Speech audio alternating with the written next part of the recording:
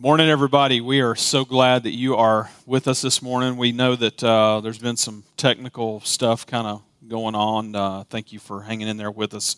And if you want to, you can actually switch over to YouTube, and they may post a link there. If you're watching on Facebook right now, they may post a link in that feed as to what that looks like, how to get there. But yeah, we have a YouTube channel, and you can see us on that live. Actually, watch it on your TV if you prefer to do that, and that may work better than Facebook. I know a lot of people right now, a lot of churches. I may mention this last week. I've been actually kind of even coaching a few other pastors that have never had live streams of their services before. Not that I know much about it, but just through some of the basics and simple things of just trying to figure out what it looks like to do that. And so a lot of churches are doing that, so it does not surprise me that on a Sunday morning right now it's going to be a little more overwhelmed than normal, especially in these upcoming weeks when a lot of people are just figuring out how to do this. So, anyway, we are glad that you're with us. Thank you so much for hanging with us. My name's Chris. I'm one of the pastors here at 24, and just another week of this craziness going on. Ben mentioned this earlier. We are here for you guys. If you need us for anything, if we can minister to you in any way, if you have some kind of need, even if you don't think that we could meet that need or whatever, maybe we could help with it in some way, shape, or form. And maybe you don't know that, but it's worth throwing out there. So, reach out to us. Let us know if there's anything that we can do for you, be praying for you about. If you just need to talk, if you just need somebody to talk to and chat with, we're glad to talk with you and that kind of thing too. Glad to talk on the phone. I know that's a lost art these days. People talking on phones. People stare at phones more than they talk on phones nowadays. Who would have ever thunk it, right? But anyway, we want to be here for you. We want to minister to you. We love you guys. We miss you. We miss being together as the church. But we are grateful that we can do this way. And so thank you for joining in with us to worship with us this morning. Before I jump into this, I just want to make quick mention that, Easter is coming. Easter is coming in 2 weeks. How crazy is that? 2 weeks. And I have heard all kinds of craziness with that. But I saw Jill this week checking out some nice Easter dresses. If you need help with an Easter dress, apparently she knows where to find those, and was posting pictures of that. Also, one of our guys here at church mentioned to me during the week this past week, Joe Henry, that he would really like to borrow my yellow shirt from. We have a Good Friday service on that Friday, as we normally do, and then also we'll have obviously an Easter broadcast. At this point, it's what it's looking like, and I think we're planning for that officially. But the theme of Easter this year is "Same Jesus." The band just played and sang that song, "Same Jesus," and we had kind of. We'll be talking about the resurrection, and at the end of the day, that Jesus is still the same. No matter what's going on in the world, Jesus is still the same. How amazing is that? I cling to those types of truths in days like these. So anyway, we're glad that you're with us this morning. I tell you what, I'd like to pray for us before we get into this passage. Let's do that right now. God, I just pray over your word. And Lord, I pray that you would lead us through it this morning, God, that you would speak to us through it. God, it's your word. And God, I pray, Lord, that we would see and hear from you, Lord, what you want us to see and what you want us to hear. God, change us as only you can do, and as you are so good at doing. Lord, I pray, Lord, even this morning, Lord, as we sit, as we watch from our living rooms, our bedrooms, wherever we may be, listening in a car, God, that we would be focused on you and allow you to speak to our hearts today, and change us, Lord, to make us more like you. Lord, thank you for what you've done for us. Thank you for Jesus. We ask all this in your Son's name. Amen. So this morning we are looking at 4 verses out of Colossians chapter 3. The first 4 verses of Colossians chapter 3 to be exact. And even to go back to that, I'm gonna read just a little bit of the end, part of the end of chapter 2, and we'll get to that here in just a minute. I am trying to, do a little bit of the, keeping up with what's going on live here. So if you want to say hi to me, that's fine or whatever. It is on a bit of a delay too, so I don't always see it right away. But thank you for tuning in, and I personally appreciate the interaction or whatever. So even if you just want to say, hey, we're watching, whatever, put it up there, post it up there. My understanding is that even helps, other people to see it when you comment on it and things like that. So algorithms, I know nothing about that. So anyway, but yeah, let's look at this passage, and I'm going to go back. I'm going to read another verse out of chapter 2 here in just a second, and we will we'll look at this together. Colossians chapter 3, verse 1. Colossians 3, verse 1, it says this. We're going to read all 4 verses here. It says, "If then you have been raised with Christ, seek the things that are above, where Christ is, seated at the right hand of God. Set your minds on things that are above, not on things that are on earth. For you have died, and your life is hidden with Christ in God.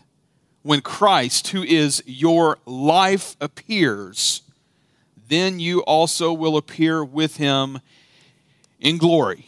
So, man, that's a fantastic passage.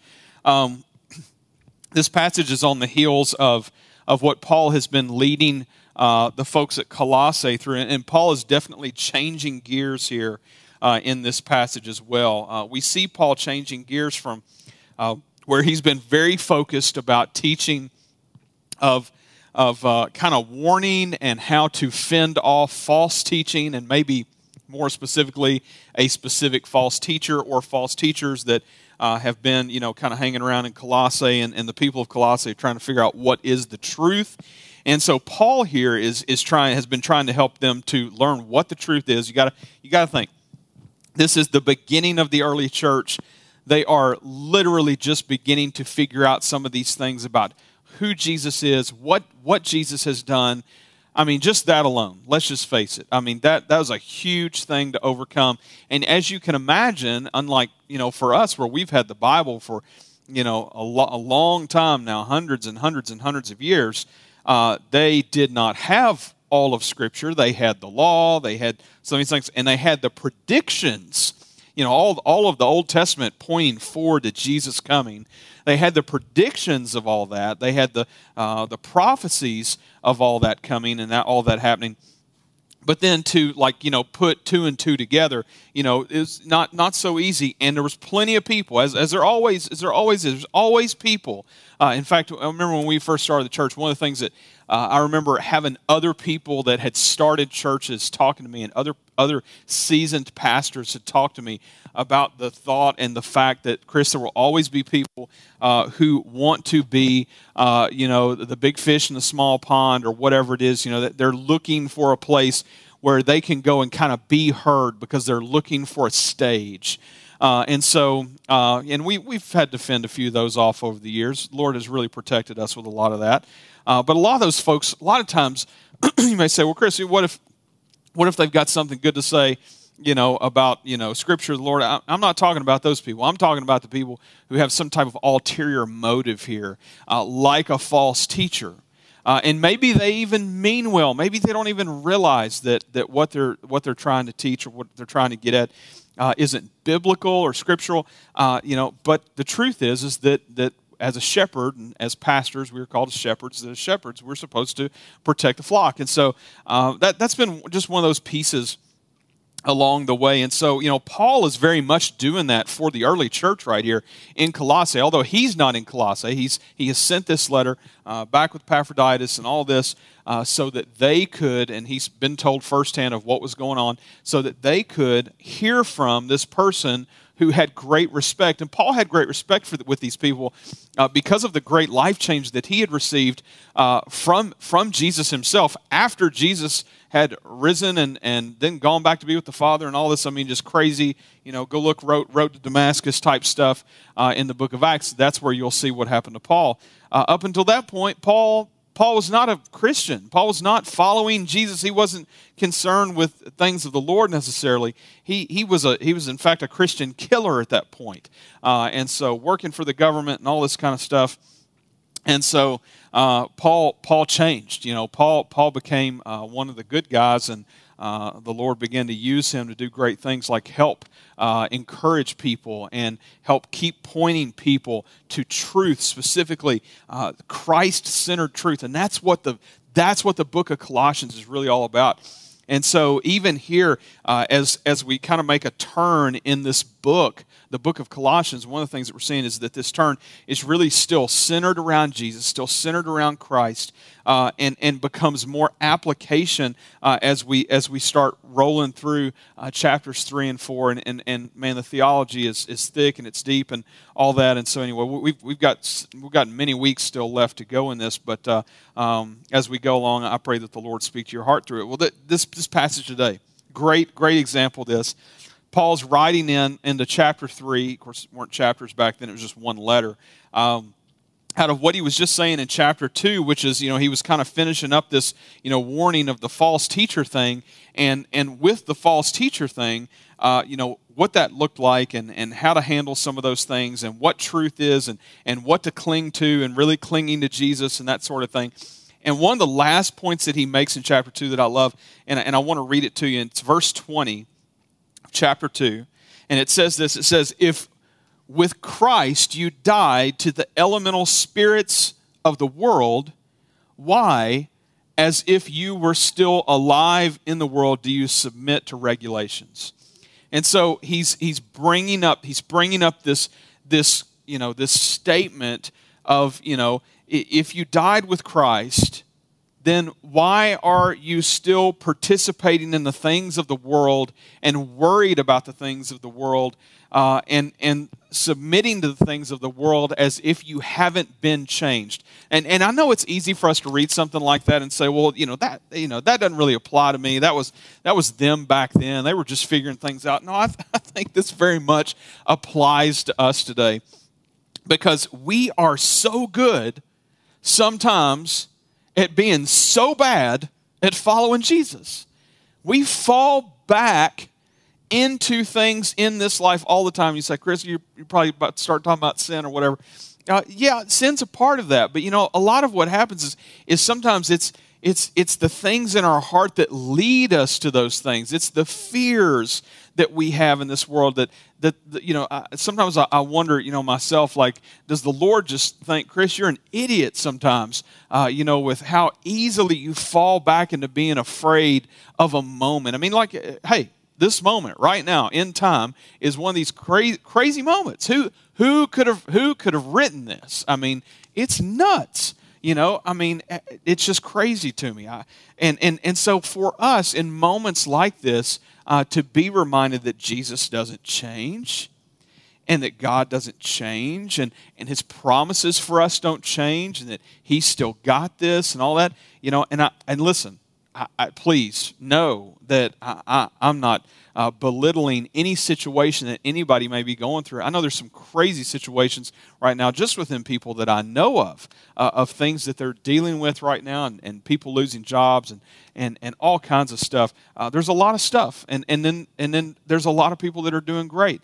And I think at the end of the day, when we recognize that our happiness isn't based on getting what we want, but in trusting in the Lord and putting our hope and our faith in Jesus, then it changes everything for us. And so Paul here is making that statement in verse 20.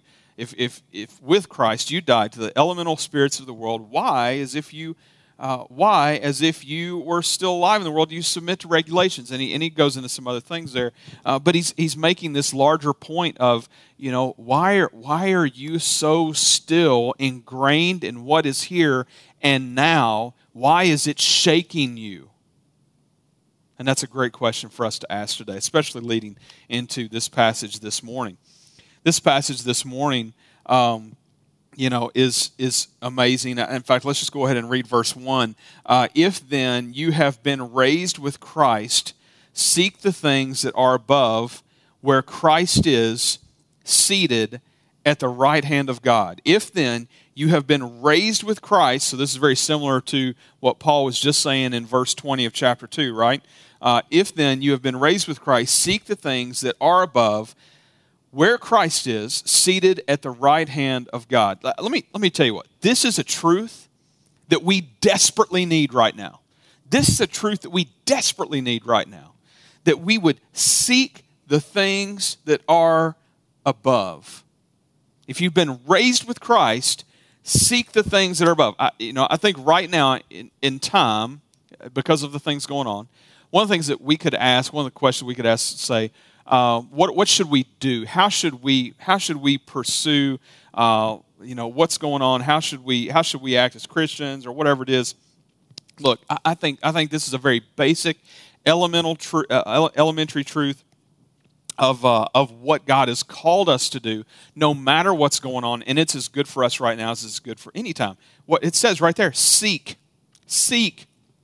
So that's the verbiage of something that we can actually do. What are we supposed to seek?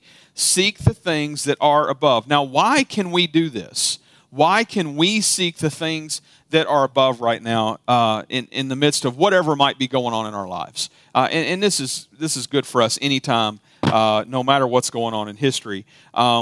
If then we can seek, because if then we have been raised with Christ. If you know Jesus, if you have put your trust in Him, if you have trusted in Him to forgive you of your sin, to make you new, we'll talk about that in just a minute, to make you new, to make you a new creation, then guess what? You have been adopted into the family of God, and you have been raised with Christ in His resurrection, which means we have the ability to seek the Lord. We don't need a priest to seek the Lord. We don't need a pastor to seek the Lord. At any given point in the day, any day of the week, we can seek the Lord. We get to have a relationship with Him. This is an amazing thing for us. And it says, then if you have been raised with Christ, seek the things that are above. What are we seeking? What are you seeking right now? What am I seeking right now? Everybody, of course, wants answers to things going on in society and in culture right now and all that kind of stuff. But let's back up from that a little bit. What are we seeking spiritually? You say, well, Chris, I don't know that I'm really seeking anything spiritually right now. Well, maybe you should. Maybe you should. Maybe God has set you down for a moment in your life, caused things to be calmer. You may say, well, Chris, I'm still going to work. That's fine. Great. Know that you're blessed to get to do that. I know that I'm blessed to get to do that, that we can still get to go to work. But let's face it, life has changed a little bit right now. And even in that, even in those changes where maybe we're alone more and that kind of thing, I mean, like, what better truth for us today to hear than we should seek the things that are above, where Christ is seated at the right hand of God. Man, God is using this time in history in so many people's lives to renew His relationship with them. Don't miss that. Don't miss that. Don't make yourself so busy, like looking to be busy because you're not as busy as you normally are, that you miss this season of maybe just a little more calm and maybe a little bit of being still and spending time with the Lord and allowing Him to work through this moment in time, in history, in your life. Now, Paul says something there in describing Jesus. He says, seek the things that are above, where Christ is, okay, seated at the right hand of God. Now, he makes this statement here that Paul is really, he's taking this from elsewhere in Scripture. First of all, we see it in Psalm 110. In fact, we've got that right now. Psalm 110, verse 1, just one verse. The Lord says to my Lord, sit at my right hand until I make your enemies your footstool. The Lord says to my Lord. What? The Lord says to my Lord. What? This is the Father talking to the Son. I mean, sometimes I just wonder, like, what would it have been like to have been David and God to have, like, spoken to you and through you to have written something like that?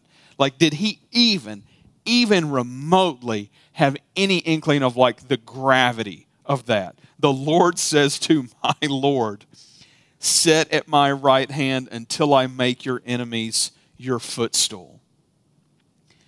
That passage was a prophecy of Christ to come and what Christ would do, and that Christ would sit at the right hand of God, and that he was sitting at the right hand of God. So in this, and then you go in you can go if you want to look up more of those passages, just look up "sit at my right hand" or something, and you can Google that, and you'll find all kinds of passages of Scripture. One of those, even Jesus references this actual passage, Luke 22:69. If you want to go look that up, and in that, I'm challenged with the thought that I'm so into myself, my life, my family, my house, my work, my relationships, that I think sometimes we forget and miss, what God has been preparing all along to happen, which was that he would send his Son to die, that he would leave his right hand, come down to earth, give his life, be the perfect sacrifice for us, and then in him, and trusting in him and believing in him, that he would take our sin to the cross and die the death that we deserve for our sin. How huge is that? And here Paul's just saying, seek the things that are above, where Christ is seated at the right hand of God. Such an awesome statement.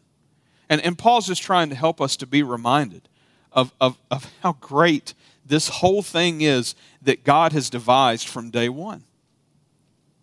We are called to seek. How do we seek? How do you seek?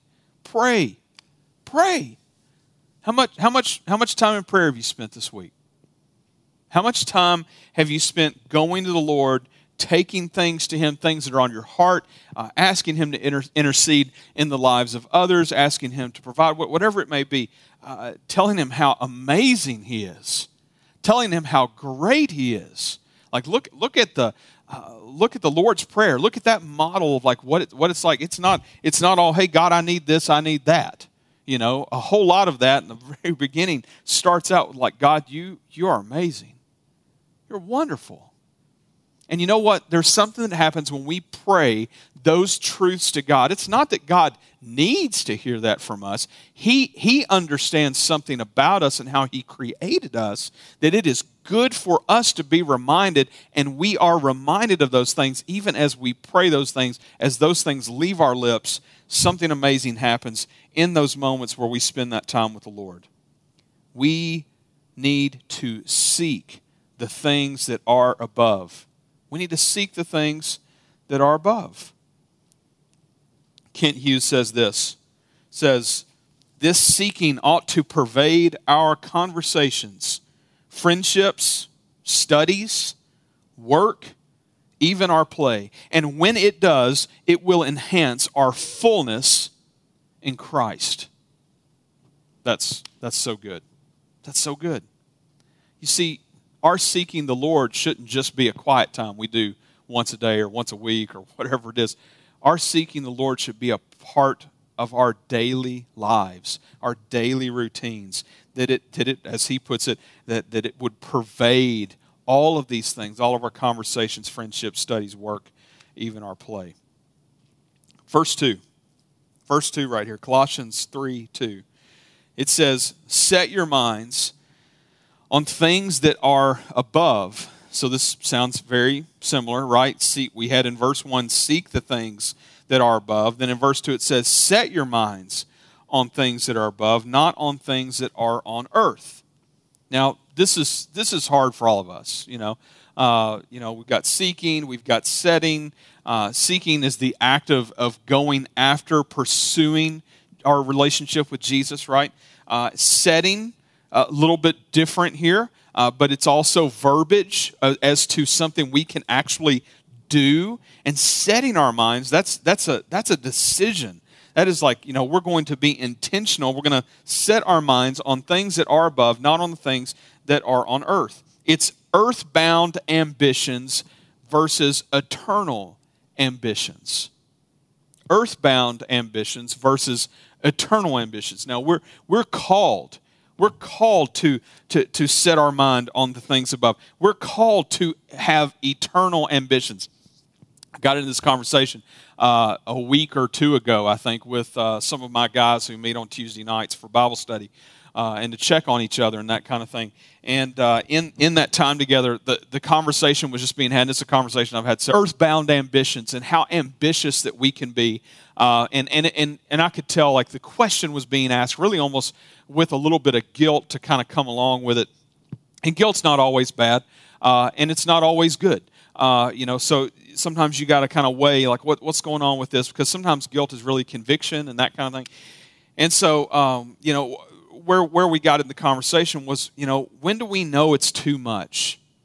When do we know that we shouldn't have, so much stuff, or, be constantly working, or, whatever it may be? Like, what does that look like for us?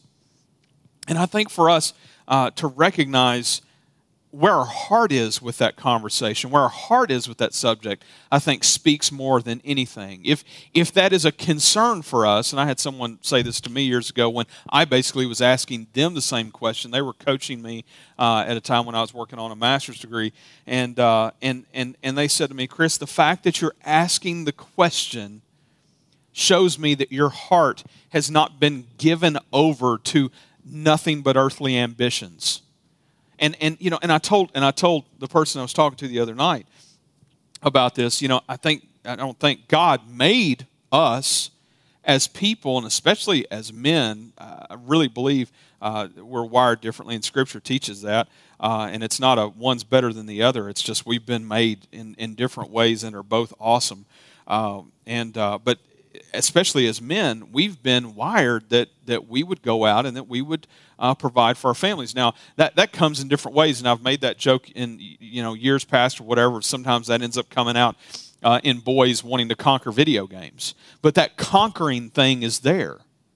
And that conquering thing was put in us that we would grow up and be men and not boys, and we'll talk more about that in the weeks to come too. That we would grow up and that we would follow the Lord and that we would take care of our families. We would go out and work hard for them and that kind of thing. I'm not saying that ladies can't do that or whatever. And you understand what I'm saying with that, I think. But this whole idea that we would set our minds on this on the things above, that we would have eternal ambitions. That's huge for us. But it doesn't make it wrong for us to have an earthly ambition. And so it's okay to have an earthly ambition. It's just whether or not those things become the things that are the idol on our altar. That are they the things that we adore? Are they the things that we worship? Are they the things that completely consume our minds? And I think that's the question. For me personally, I do a lot of ministry. Where I'm talking to people a lot about Jesus and ministry and all those types of things. And for me, sometimes I need to unplug from my work, just like anybody else needs to do with their work. And I can do that alone with the Lord. And sometimes I can do that alone with the Lord or with other people in the Lord while doing other things that I enjoy, such as going to a car show or, my latest thing has been I got into collecting vinyl. Collecting records, and so it's always dangerous anytime I pick up any new collection of anything that I'm going to start collecting something, because I love to collect things, and it's silly, But what I've really loved about that is, number one, it's been cheaper than a lot of the other things I've collected, which I appreciate. But number two, I love music. And it's been awesome to get to collect some of these albums that I've grown up loving, and then be able to go back and listen to them now on vinyl. And it's like an excuse to sit there with it, and to not jump up and go do one of the 15 things that I need to be doing or whatever, but to just sit there for a minute, or even to listen to an album through. As many artists, made albums to be listened to. Many artists over the years have made albums to be listened to as a whole piece, not just, hey, take this one piece or whatever out of it, this one slice out of it. And so I've really enjoyed that, and it's been a great thing, even in this time in this season, with all that's going on, for just something for me to enjoy. That's not a bad thing. It's a bad thing if it becomes the only thing that I think about. It becomes a bad thing if I make poor financial decisions for my family because I'm buying records and I'm not paying our bills. That's you see where that rabbit hole goes. It becomes a bad thing when that becomes more important than my relationship with Jesus. God deserves that number one spot in our lives. He deserves it, and we are so much better when we put Him there, when He is there. Going back to verse 2, set your mind on things that are above, not on things that are on earth.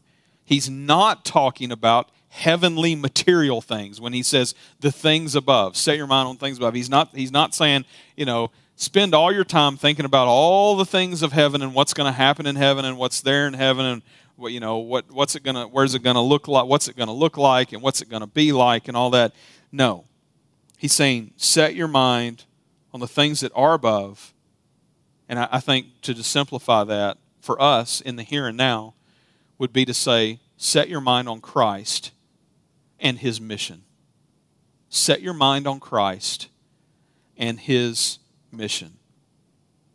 So it brings up this great question for us to ask today. What are the things that are always on our minds? What are the things that are always on our minds? And I think if we're really honest with ourselves, the things that are always on our minds are the things that we actually worship. Is that Jesus? For most of us, if we're being real honest, probably go, probably not. Probably not. But He wants to be there. And here's the beauty, is that when we enjoy Christ and our relationship in Him, and when we put our love and our focus and our hope in Him, all of the other things in this life become so much more enjoyable. I've noticed as I have grown in my relationship with the Lord that I don't cling to earthly things like I used to. I mean, like I could cling to earthly things like you wouldn't believe. I mean, especially coming from being the collector and all that kind of stuff, love a deal, bought it for this, it's worth that, all that kind of stuff. I love all that stuff, and that stuff's fun. But I've gotten to a point now where I really, really see in my own life that the Lord has allowed me to grow into this place where those things are things. And I'm grateful to get to enjoy them, but they are not the main. It's important for us to ask that question, what is always on my mind? What is always on my mind? That's a great gut check for us. And it's a great gut check for us this morning. I'll talk about some things to think on here in just a minute. I was going to read that verse, a verse here in just a minute out of Philippians. I'll read that in a few minutes instead. Verse 3. Let's look at verse 3. It says, "For you have died, and your life is hidden with Christ in God." For you have died, and your life is hidden with Christ in God. For you have died. Your Christ and your life is hidden with Christ in God. So this kind of comes back to, we have this understanding that in what Christ has done, we were taken there with Him. That we died with Christ, and as we died, the death that He died for us, and our sin died in that death and was forgiven in that death and all those things. And in being that, our life was put into Christ. Now, this being this new life, okay? So when we come to know Jesus, when He becomes our Savior, when we have believed in Him and He's changed our life, one of the great things that happen is we are given a new life. And our old life is dead. In fact, I've mentioned this previously in the past, maybe even recently, but when we baptize people, one of the semblances of baptism is that there is an old life that's gone and a new life that's come. And that new life is exactly what Paul is talking about here. He says, "For you have died, and your life is hidden with Christ in God." Your old life is gone. Christ took it with Him. Our sin has been hidden from the Father. Now when the Father sees us, He sees Jesus. Our old life is hidden, and the Father sees His Son. And here's a beautiful thing. Not only does the Father see Jesus when He sees us, but now the world can see Jesus in us because we have new life. Again, I make this statement a lot. Not just about fire insurance. It's not just about whether or not we're going to heaven or hell. It's not just about what happens eternally. It's understanding that God is doing something with us right now, and He's changed our life. He's not just changed our life. He's given us a new one. And that's amazing news for us today. And in that, He says, "For you have died, and your life is hidden with Christ in God." So hidden with Christ in God. Wow. And here's a little truth for us today. Satan does not want us to believe that. He wants us to believe that we're still the old life person and that we'll never get past being the old life person and we'll never overcome those things. And those are lies. They're lies, lies, lies. God wants us to be free from that stuff. He has ripped sin from us. He has freed. He's broken the chains. He's created for us something that is so amazing. The best second chance that we could ever have is found in Jesus. Verse 4. When Christ, and I love this statement. When Christ, who is your life, appears, then you also will appear with Him in glory. When Christ, who is your life, appears, then you also will appear with Him in glory. Jesus is your life. Jesus is your life. Think about that statement. Like if I asked you, if I was a random person, I wasn't your pastor, wasn't somebody you know, just somebody that found you on the street, let's just say a couple of weeks ago or whatever, when people were still walking around on the streets. How crazy is that? That if someone found you and they ask you this question, what is your life? What would have been your answer? What would you have said to that question? That your life is fill in the blank. And for most of us, I think I can answer, at least for me, a lot of days, if I'm not paying attention, not really thinking about it spiritually speaking, then I might say, well, my life is, work, and I got a family, and, these things, And suddenly it comes into focus why it's so important for Paul in verse 1 to say, if then you have been raised with Christ, seek the things that are above. He's saying, hey, wake up. I'm shaking you right now. Like, come on. Like, you gotta know that in Christ, that is your life. That is your life. And not only is it your life, but it is your hope. How do we know that? Because Colossians 1:27 taught us that weeks and weeks ago. Colossians 1:27 says this, to them God chose to make known how great among the Gentiles are the riches of the glory of this mystery. Here you go. Which is Christ in you, the hope of glory. Christ in you, the hope of glory. The hope of glory. What are you putting hope in right now? Where's our hope? Is it in the stock market? I don't think so. Our hope is in Jesus. Our hope is in Jesus. Why? Because Christ is our life. Jesus is our life. So when Paul says, when Christ, who is your life, appears, then you also will appear with him in glory. That is our eternal nail in the coffin, no pun intended, that in eternity, he's got our backs. That we will appear with him as we have died this death, been given a new life, and that old life went with him on the cross, buried into the ground, and as he was raised to life, has given us new life and has given us the ability to defeat death.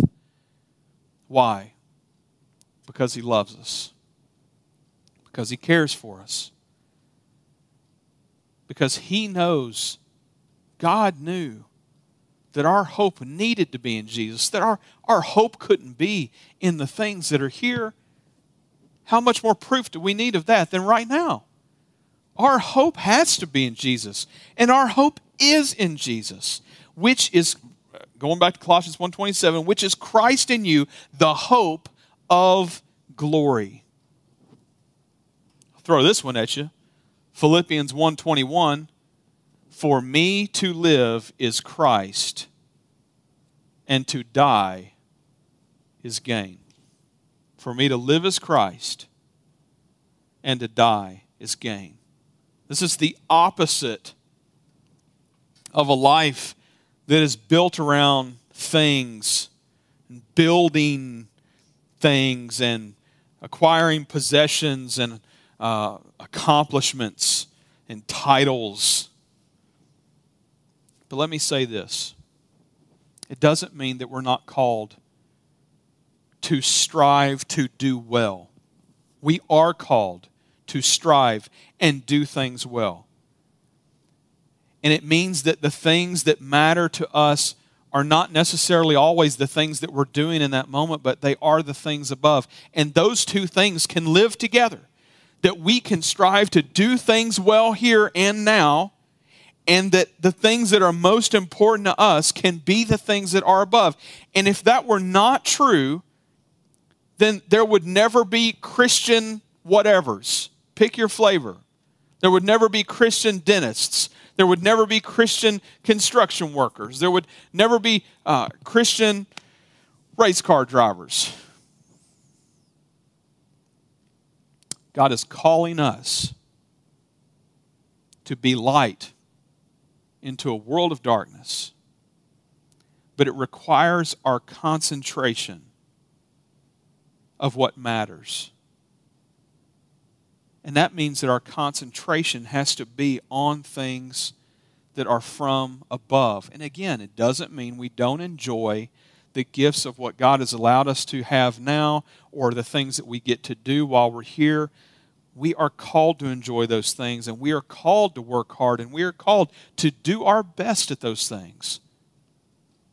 But we are called to do them and give glory to Him along the way. You say, Chris, what's that even mean? Give glory to Him along the way. Here's what it means. To make Him known. To make Him known. That other people would see Jesus in us. That they might know Jesus because they know us.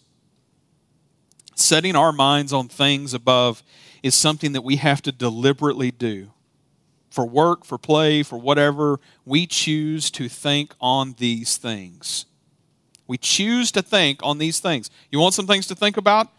Want some things to think on? Philippians 4:8. Here you go. Philippians 4:8. Finally, brothers, whatever is true, whatever is honorable, whatever is just, whatever is pure, whatever is lovely, whatever is commendable, if there is any excellence, if there is anything worthy of praise, think about these things. If you just, I challenge you this week, take the Philippians 4:8 verse, okay, and break down those things that we are to think about, that He calls us to think about right there. And I'm just going to take the first one. I'm not even going to talk about the others. I'm just going to take the first one. How different would our lives look right now if we spent time deliberately choosing to concentrate on the things that are true. God's truths. How would that change us right now? What would that do for us right now? How would that completely change our attitude about all things going on right now? We have been made new. And there's so many amazing things that come with that statement that we don't even have the time for. And again, Satan doesn't want us to see that. He wants us to believe that we are the old, and we are not the old. We are new, made new in Christ. He has died, and we died with Him that we might have life with Him. So the question is, what is always on your mind?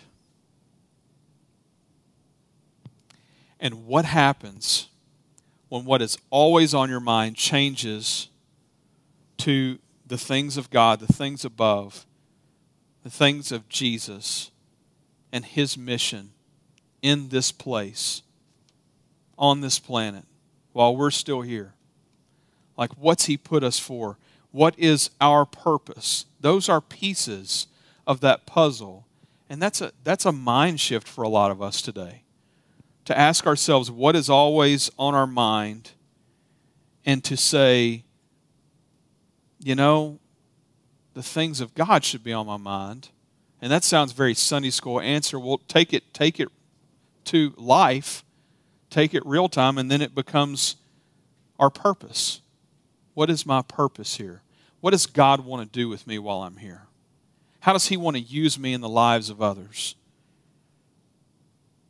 When those things take the place of whatever we had there before, we begin to commune with the Lord. We begin to spend time with Him day in and day out, and it changes those conversations, and it changes how we do our jobs, and all the things. It changes us as parents, as siblings, as sons and daughters, as friends, as workers. It just changes us. We become light. So this morning, don't be overwhelmed by this, because it's fairly simple. It's really simple, actually. We can seek and we can set our minds on the things of God. We can seek the things of God. We can set our minds on the things of God.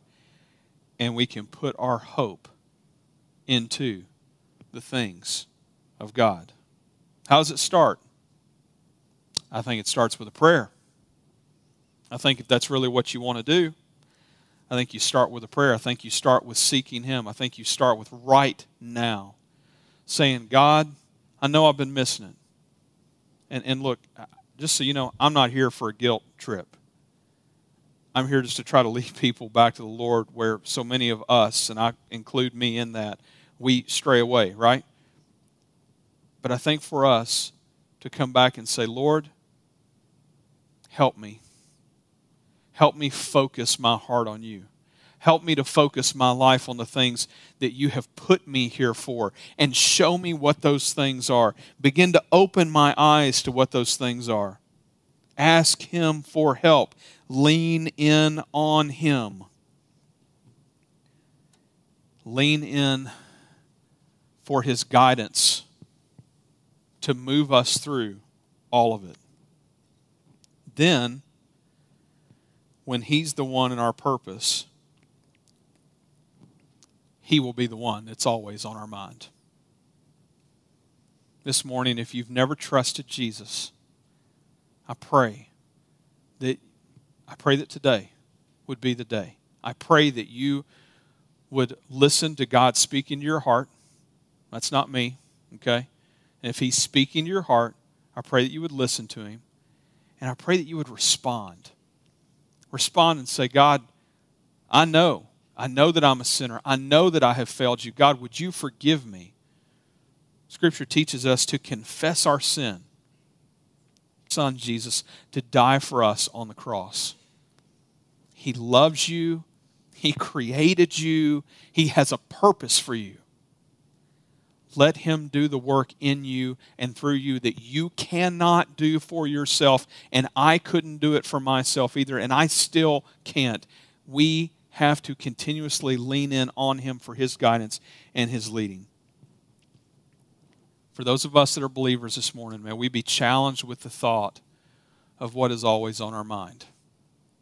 And may the answer of that question always lead us back to being reminded that God wants to be on our mind. His things, his truth, all those things in Philippians 4:8. That if we could pursue him, if we will pursue him, if we will seek him, set our minds on him, put our hope in him, our lives will be changed. And so will our hearts. Let's pray together.